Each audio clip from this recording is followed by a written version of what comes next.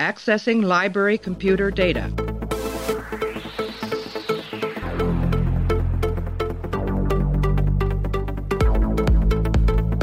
Out there are no saints.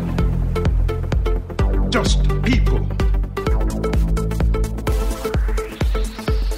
Hey everybody, welcome back to the show. We're continuing our run-through of Star Trek Deep Space Nine, and right now we're up to the episode called Profit Motive. It is the 16th episode of the third season, and it aired on February 20th, 1995. Written by Ira Steven Behr and Robert Hewitt Wolfe, based on material by William N. Stape, directed by Rene Auberjonois. In this episode, Grand Nagus Zek has become a philanthropist, and Quark worries that he may have gone insane. Bashir is nominated for a prestigious medical award. Just going to be me talking about this one. It is a Ferengi-centric episode, the first of two, I think, that we have in the third season. We've got Family Business coming up later. But this is Grand Nagus Zek returning to the station. We get up to some hijinks, and we learn a little bit about the Prophets, which will be interesting because I had been wondering when the Prophets are going to return. I could not exactly remember, and here they are. So I'm going to play an audio clip. I'll come back, and then I will break down Profit Motive. Rule number 21. Never place profit before friendship. Oh. Rule number 22. Latinum tarnishes, but family is forever. Rule 23. Money can never replace dignity. Oh, skip to the end. Well, what is it? Oh, you're not gonna like it, brother. I can take it. Tell me. Rule number 285. A good deed is its own reward. Brother, are you all right? I just have to sit down. You know, doing this rewatch, and I haven't rewatched this series, and I haven't ever rewatched it, but I haven't watched it all the way through in a very long time. The thing that's kind of striking to me is how blatant the sex references are in this. Like, the holosuites are one thing, but the umox, where the people rub Ferengi's ears, is, you know, this is from TNG, but it didn't feel quite as sexual. The cold open here is really just a play on sexual intercourse, right? She's rubbing his ears, just saying, like, you can go a little bit, don't be afraid to go a little bit harder or something like that. He wants to seal the deal with her later on, but there's no need to rush. She wants to get to know him, stuff like that.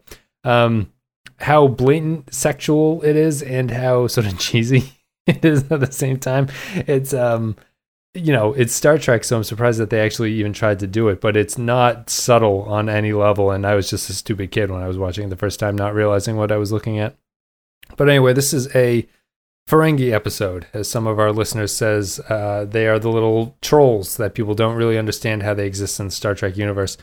I think that, I'm not crazy about the Ferengi on any level. I think that there's an argument to be made that DS9 sort of, and I think you can make the argument that DS9 does more with the Ferengi than any other series, and they kind of, Ira Steven Behr's whole thing is to retrieve this species from the dumpster heap that TNG had put them into. After they're introduced in TNG as the villain that will be the main antagonist of the series, then they kind of are forgotten about it. They become a comic thing.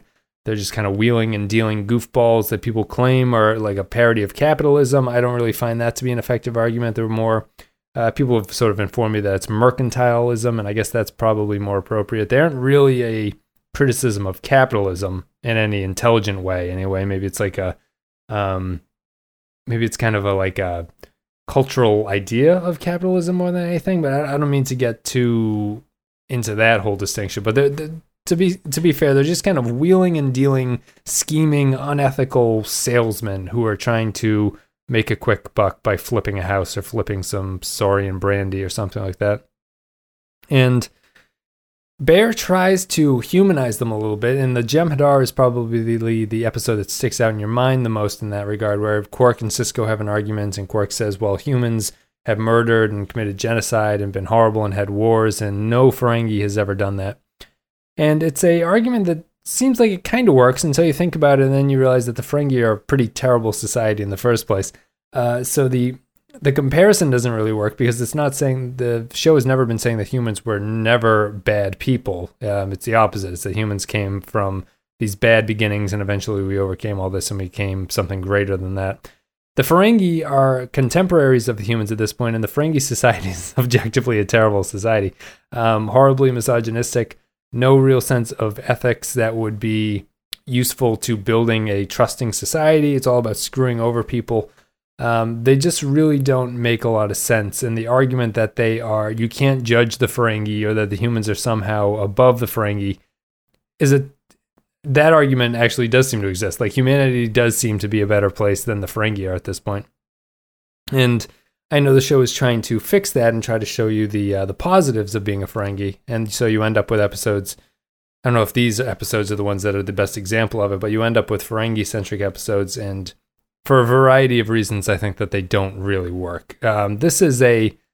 I'll read a patron comment here now, actually. I tend to do this when I have to do my own solo shows, just because the patrons give me something to bounce off of. Stephen Cobb says, one of the okayest Ferengi episodes is Profit Motive. This episode has some great stuff in it, but it did not add up to much. I enjoyed everyone needling Bashir about the award, Odo most of all. It felt like everyone was acting very in character for how they went about it. Quark is a very good actor, and he even had me believing that he would lick the book. The wormhole scene with the prophets was pretty darn good and felt different from the other characters' orb wormhole experiences. Quark was pragmatic in his questions to them and proposed solutions. The prophets gave clear answers free of riddles. Quark eventually annoyed them into grudgingly doing what he wanted, which is a very Quark-like thing to do. So, it is an okay Ferengi episode. I don't like the Ferengi episodes. I think that the comedy that accompanies them is not really Star Trek comedy, and it's not something that the writing staff does really well. I saw a interview with Ira Stephen Bear a while ago, and I feel like this is the most appropriate. This is the point in the series where I'm starting to understand what he was talking about. But he was asked if you could redo DS9, what's something that you would change? And his response at the time kind of surprised me. It was that he thought he forced comedy onto the Ferengi too often, and all the Ferengi episodes shouldn't have been as comedic as they were trying to do. Which is good that he realizes it. I don't know why he thought it was the right idea in the first place. Bear is funny at this point. I know he's going to get a lot of credit going forward for the Dominion arc and everything like that, but he has a very odd sensibility, I think, that he's kind of lucky he ended up with DS9 as his show, because he likes comedy that I would describe as not funny. I think this episode is based on something, but it's based on a taxi script or something he wrote. Yes, he wrote a teleplay for the TV show Taxi, and it was a spec script, and he just reused that idea here, and he turned it into a Ferengi episode. Obviously, the problem is that you have Taxi was a half-hour show, I believe, so he had to add 15 minutes, and I think that's where the Bashir plot came in. But there's nothing. The Ferengi aren't built for this kind of comedy. I don't think Star Trek is really built for this kind of comedy. It's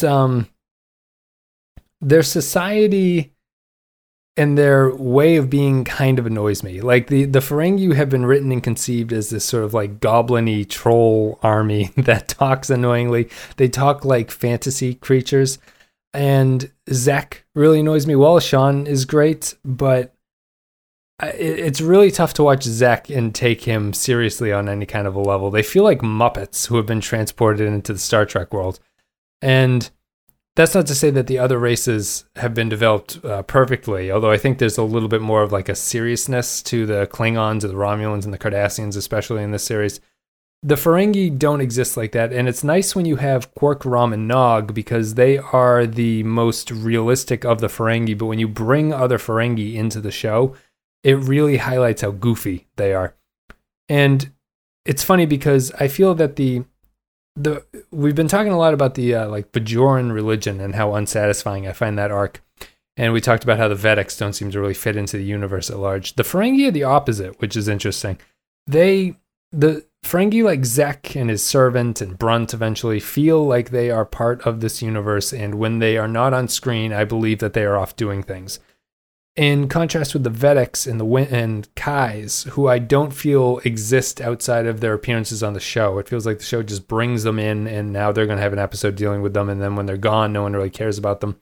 The Ferengi don't feel like that. They feel like they are a true part of the universe. They feel appropriate when they show up on the station. Even though Zek is the ruler of billions of Ferengi, apparently, I buy it when he shows up and he has these sort of small plots that he wants to get around, because that seems very Ferengi-like to me. And this is all to say that the Ferengi, even though we don't spend a terrific amount of time with them, do have a established backstory and an established culture that I can latch onto when they do episodes, as opposed to the Bajoran religion, which I don't feel is very well established and I don't feel a connection to when it comes up. So the Ferengi religion feels like it would be ripe for some sort of satire or examination, and this episode doesn't want to do any of that. It just wants to do this comedy bit where, wouldn't it be funny if the Ferengi became altruistic, essentially, and the rules of acquisition became rules of way to help people. And it's just not very interesting to me. Like, the dealing entirely with the Ferengi point of view is not particularly something that I'm very interested in watching. It doesn't lead to any kind of interesting stakes. And the episode really, really struggles to get anywhere with what it's talking about until, in my opinion, it smashes into the Prophet stuff.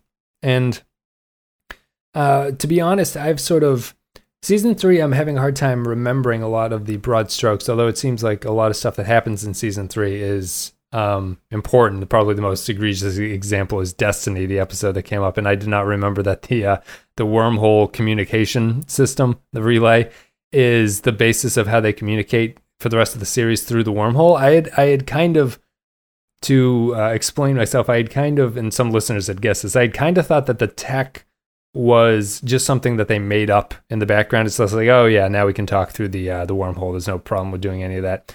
I didn't really remember or realize that when they were doing it, they were using the communications relay. And the Prophet stuff is kind of similar. I don't remember every single Prophet appearance, and it's surprising to me that the Prophets show up in this episode. When we talked about the Bajoran religion, and Clay had talked about this in Destiny, the problem with the Bajoran religion is how unfocused and unclear it is. And the only interesting thing to me about the Bajoran religion is the fact that the prophets actually exist in this world. And the prophets can see the future. So it is not in some ways, it's not really a religion. It's more like objective truth of the universe. And the Bajorans kind of dress it up with prophecies and stuff like that, because they don't seem to have had great contact with the prophets, and this episode explains maybe why the prophets don't talk to people. But the prophets being real is the only interesting thing about the Bajoran religion to me, that they can see the future. No one seems particularly interested in talking to the prophets. And here we find out that talking to the prophets is not particularly difficult. They are out there. You can do it. And I don't know. The tough part about this one for me is that I was very interested in seeing the prophets again. I was happy when they show up. I love the way that they shoot the scenes of the prophets with that sort of yellow filter where everything's slightly out of focus, and they cut between different characters talking, even though it's one conversation that he's having, or whatever character is having. In this case, it's Quark talking to them. The problem is, and maybe this is a way that the prophets are kind of wishy-washy, and we'll get into that as the series goes along. But the reason that I really love Emissary as a pilot is because I think there's a kind of beautiful poetry to the way that the prophets are portrayed in that episode. It's a sci-fi story where you meet these aliens who live in a wormhole, and they can see the future and they can see the past, and time is cyclical, or whatever they say. But Sisko's story in Emissary is the metaphor of him not being able to escape the memories of his dead wife, and the aliens viewing this as circular time and not linear time that Sisko is trying to convince them that it is. They say, well, why can't you just ever move on? It's because time is circular and you can see everything at all moments. Sisko tries to argue that time is linear, but then he admits to them, through his tearful scene, that it's not linear, because as long as she is in my memory, sort of like I live in the past with her. The prophets here are not that's a good metaphor and a good use of that kind of alien, the prophet alien, because it gives them a thematic weight which is nice for the storytelling. The aliens are used to show you something about Sisko in that scene, and they're a made-up, created Deus Ex Machina that allows for that kind of storytelling. It allows you to make sort of weird metaphors, sci-fi metaphors like that, and I think it works really well in Emissary. Here, I don't know what the prophets are about. So apparently, if you just go into the wormhole and you want to talk to them, they can. They can sense that you are bad people. They seem to have a better sense of humanity at this point than they were in Emissary when they were totally alien and didn't really understand anything. And you end up with Quark trying to argue against gods that his greed is good ethos, his Gordon Gekko-esque ethos, is actually something productive. And the prophets shoot him down quickly. So then he just goes into blackmailing them by saying, we'll just keep coming back and we're super annoying, so you better watch out, because if you don't let me go, there's going to be more of us. And the prophets, I guess, don't want to be bothered, and so they say, okay, that's a good deal, we'll let you go. It's just it's a waste of the prophets, basically. Like, it's too small and too silly of a story to be as effective as these aliens should be. These aliens have a religion based around them. They should be something more epic and beyond comprehension than what we see here, which is you can wheel and deal with them, and they will just kind of judge you for being aggressive and judge you for being salesman-y and stuff like that. I don't know. It's a real letdown. It's not something that I think the series should have done with them. It's a much more of a straight sci-fi alien story than it is the sort of poetry that Emissary had with it. And if you wanted to do something similar to what Sisko experienced with Quark, I think you can do that, but the comedy aspect of the episode stands in the way, and it doesn't really allow you to do that in any manner that's satisfying, because it's still all about like Zek not being the same, and we've got to fix Zek. I don't know. It's not something that really works for me, and it feels like it's a bit of a letdown that the prophets would return in this situation and deal with Quark of all people. That said, I love the way the prophets are written, where they bring in Sisko and explain, everything that they know is that they've learned from the Sisko, and Quark doesn't really understand what that means. The prophets say that Quark is trying to cheat the game or something. He's trying to see the end result before the game is over. That's all good. That ties into what I would expect from the prophets. I was just very disappointed that they end up in this simplistic sci-fi alien routine that I think is beneath the prophets, or it should be beneath the prophets, and the prophets should exist on a level that's more like a philosophical, thematic thing that the characters can sort of bump into and learn something about themselves. We don't learn anything about the Ferengi except for the fact that they used to be pretty much decent people who took a turn for the worse. And honestly, it'd be better for the universe if the prophets turned all of the Ferengi into versions of what Zek was, because Zek was sitting at his desk losing money sending medicine to a plague-ravaged planet, or he's sending wheat or something to a drought-ravaged planet. So I think the galaxy would be better if the Ferengi were actually all turned into what Zek became in the early part of this episode. Let's see here. So we talked about the prophets, talked about that. We talked about the emissary stuff. We talk about Bashir's subplot. I learned Memory Alpha was interesting here. The B plot is the Bashir thing where he's nominated for this award and then he doesn't get it at the end. Is based on TNG getting nominated for Outstanding Drama Emmy in its 7th season. And this is DS9 kind of making fun of it. Which is... It says here, however, despite the unlikely event of a victory, some members of the TNG team became convinced that they were actually going to win. As it turned out, they didn't, but neither did NYPD Blue. Instead, the award went to the unexpected Picket Fences. It's amazing Picket Fences won an Emmy. The only thing I know about Picket Fences is probably from Star Trek. I don't think NYPD Blue. I've never watched a lot of it, but at least I know that it was well respected. I never heard of Picket Fences really outside of Star Trek. So anyway, that storyline is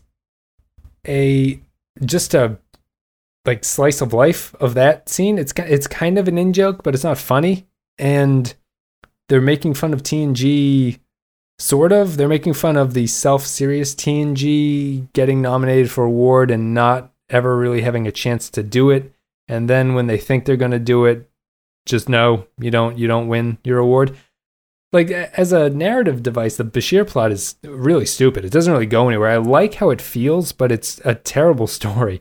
I like how everyone interacts with Bashir. This is the first time we see the dartboard. We talked about that in the next episode, but if I say in Visionary that's the first episode of the dartboard, I was wrong. We recorded that one first, and this is the first appearance of the dartboard, although they're playing in the cargo bay, which doesn't make a lot of sense. I like the way people interact with Bashir. I like the fact that they're so supportive of him. Everyone, as Stephen was saying, the patron comment was saying that everyone is reacting to him in a way that seems appropriate. I 100% believe that. The best joke in the episode is Odo saying, my source of a source of a source of a friend of a friend of a daughter of a boy of a girl. That is the best joke in the entire episode, in my opinion. It's pretty funny. Outside of that, the Bashir storyline doesn't really go anywhere, doesn't accomplish anything. Bashir doesn't really, what does he learn? Don't try? Is that the lesson that Bashir is supposed to take away from this? It feels like it was a in-joke between production staff that was tacked on to a 30-minute taxi script because Ira Steven Behr didn't have enough time to make a full Star Trek episode, and then they called it a day. And it's weird that it's not that bad. It's actually kind of a decent character thing for the interactions. Maybe not anyone specifically, but the interactions feel very collegial and warm and supportive, and it's an interesting kind of tone that they strike with it. It just all comes down to the fact that he doesn't win, and everyone just leaves the party, and that's the end of the story. It doesn't tie in at all to the theme of the other plots or anything. It's just really weird. And I don't know. It's very strange to me that got stuck in. I can appreciate it, and I think that knowing the joke about it actually elevates it somewhat, but I don't know if that's a good storytelling mechanism to stick to. Let's see here. I'll read another patron comment. Holly McLaughlin says, Profit Motive. This is one of my favorites. Quark is such a good manipulator that he literally sets out to manipulate a pantheon of gods and succeeds. That's true. He is. Although I wonder what Holly thinks about the fact that the prophets, what I would have been talking about with the prophets earlier. I don't know. It's tough. I think that the Ferengi comedy stuff is just something that really tanks the rest of that episode, and I don't know if it's something that can really be saved. And it's a shame that they tie the prophet stuff into it at the very end. Last patron comment, I'll read Matthew Ross. There's only 3 for this one. Profit Motive, completing the deconstruction of the Ferengi from evil monkey men bent on distraction to a cliche Mel Brooks race of Borscht Belt shtick. So they become shifty-eyed thieves due to a turn of genetic code. Who knew that the space peanuts had such power? Obvious comedy aside, the idea that the prophet wormhole aliens were annoyed and then adjusted Zek to be left alone was probably fueling the audience's mild annoyance with the Ferengi. Interesting that Zek's leadership led me to confuse the theory of how Ferenginar works. How is it all trade yet with science and worships? The B plot with the Carrington Award is light, but Bashir's maturity as an adult and some humility is finally on display. The humor between Quark and Rom is believable as opposites or brothers. Shimmerman adds the depth that takes on this new iteration of the Ferengi, and it does fit perfectly in the story as the swindler with Rom as his unwilling patsy. Noting this was Rene Auberjonois' first directorial foray here, I thought it was competent and it was well run for the comedy bit. Again, another bottle episode. The Dominion were busy watching Babylon 5. I think that let me see, what do I want to say about this? I guess the knowing about the prophets having this power, like, is that maybe one of my concerns? Is that one of the issues that I have with the prophets? Is that this power expansion they have, I'm not crazy about. Like, in Emissary, their storyline made sense. Here, they can apparently genetically manipulate people to go back to they can take the de-evolution episode Genesis from TNG and just apply it on a singular level as opposed to the entire crew.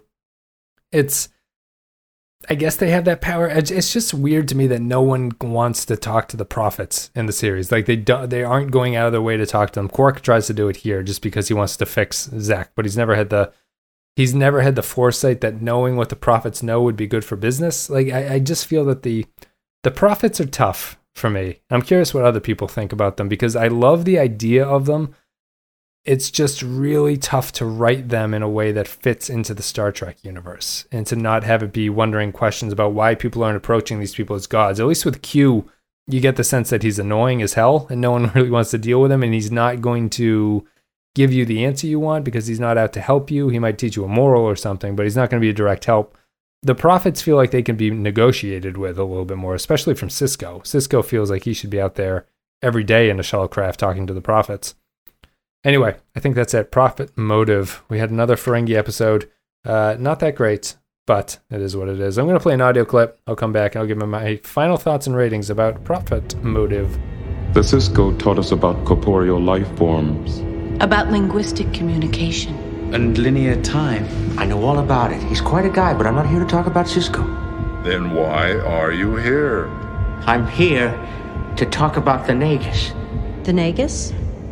The other Ferengi who visited you. The one who brought the orb. We are aware of the Zek. He came to see you to ask for help. He wanted to learn about the future. The Zek wanted to know the outcome of the game before it was played. That's right. So what went wrong? At first, we did not understand the Zek's request. The Sisko said that corporeal beings value their linear existence. The Zek wanted to understand events outside the restrictions of linear time. He wanted to see the future so he could gain by it. Yes, the Zek explained the value of gain. How more is preferable to less. He taught you about profit. We found the concept aggressive. Adversarial. Dangerous. We could not comprehend how any species could lead such a barren existence. It has its advantages. We don't agree. We found the Zek's adversarial nature invasive, threatening. We examined your species' history, the totality of your existence. We discovered that you have not always been as you are now. We haven't? There was a time when your people's acquiring nature was not so pronounced. Wait a second. Are you telling me that you somehow de-evolved the Nagus? We have restored the Zek to an earlier, less adversarial state of existence. You can't do that. The Nagus is the financial leader of billions of Ferengi. I demand that you re-evolve him immediately. This one is adversarial too. Aggressive. Intrusive. We should do to this one what we did with the other. Restore it to a pure existence. Counteract its adversarial nature. All right, so that's it. Prophet Motive. I read all the patron comments, so I can just go into my own final thoughts. I'm going to give this one a 3. It's not horrible. It's not super competent. It's a perfectly functional episode of Star Trek. The comedy doesn't work for me. If you enjoy Ferengi comedy, you might like this one a little bit more. The Prophet stuff to me is a little bit of a letdown from what I would expect from that angle and that storyline. And that's pretty much it. I'm going to give it a 3. It comes out kind of like a very average, okayest, I guess as Stephen would say, episode of Ferengi features here. That's about it. Well, I think that's it. Let me see, read my page one more time here. Yeah, that's pretty much it. Well, we'll be back with guests in Visionary for the next episode. And then after that, Clay will be doing the next 2. And then we'll get into Improbable Cause and the Dies Cast. So not too far from that. Anyway, guys, thank you very much for listening. And thank you for supporting the show. You can check out all the social media links. There will be links to Facebook, Twitter, the Discord. I would recommend going to Discord. It's been a good conversation starter. I spend more time on Discord than Twitter now at this point. And then you can like the video. You can leave us an iTunes rating. That's greatly appreciated. And you can go to patreon.com/thepensky file if you want to support the show. You want to leave comments about upcoming episodes, and we get to read them on the podcast, as these patrons did. And the captain level tier, get a shout out at the end. I haven't done this in a little while. I always forget to do this, so apologies. But I don't know if you guys want this every single episode, but this is a perk of being a patron. Thank you goes to Stephen Cobb, Samuel Custer, Santos Gonzalez, Robert Cummins, Andrew Katerlog, Matthew Cutler, Spinobi, Russ Graham, Eric C. Johnson, Nathan Elliott, Ewan Tibbetts, Decker Sebastiani, Neil Brennan, Carrier Mobility, Michael Pond, Bradley Killens, Rune Vendler, Jay Stanley, Mike Burnett, Matthew Ross, Ben Douglas, Kyle Barrett, Joint Mango, Tarek Latif. Thank you guys very, very much for supporting the show. It's much appreciated. And I think that's it. Not a great episode. We're in the dregs of season 3. I left a comment on, maybe I'll talk about that for a second. Where is this? Oh, do I want to talk about this or should I just wait for this? So I was talking in the comments on Discord about what people thought about the general feeling towards season 3 to this point. And I'll just read. I have to say that I find the middle stretch from Civil Defense to Destiny to be pretty boring. I'd include this one into this episode. It's a solid 3. Season 3 is a strong start, but the delay to the Dominion continuation is pretty egregious from a modern TV perspective. So I was wondering what people thought about that. I know some people hear this podcast and they say that I don't give, I'm viewing the show the wrong way. I should be putting myself into a 1994 brain and watching this and sort of commenting on it. That's never been what the podcast is about. So I'm interested in what people think from a modern TV perspective. And I had some dissent in the Discord about it. I'm just curious what people think. I wonder if my take on DS9 is more of a bias towards the fact that TNG was the series I watched growing up, and that DS9 doesn't do that kind of storytelling as well. And so therefore, when they fall back into those kind of tropey Star Trek-y stories, I don't feel that they're as effective. And when the character work on DS9 comes through, it's really effective. When the meta plot comes through on top, it's really effective. But episodes like this, which are sort of standalone, semi-connected to the background, but not fully, they don't really do the things that TNG did for me. And I don't know if that's because I can't be objective enough to tell if that's the quality of the series or if it is my TNG bias where I'm just more comfortable with TNG and how they did it. It's hard to say.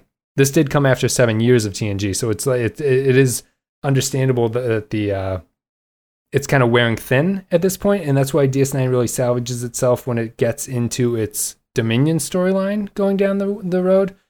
But I don't know. Let me know what you guys think. It's something interesting. At least it's interesting to me, and I have a hard time figuring it out. I don't know if I'm just impatient, waiting for something to happen in the series, too, which might be another thing. But I don't think that this stretch of episodes has been any great shakes. It's competent at best. And it's just been it's been maybe 10 episodes or so, which is a long time. It might just be a weak running point of season 3. Anyway, let me know what you guys thought. That's about it. I'm going to call it a day. I will see you guys next time with Visionary. And then after that, we'll be into... What is after that? It doesn't even matter. Visionary's next. I'll see you guys in a couple days.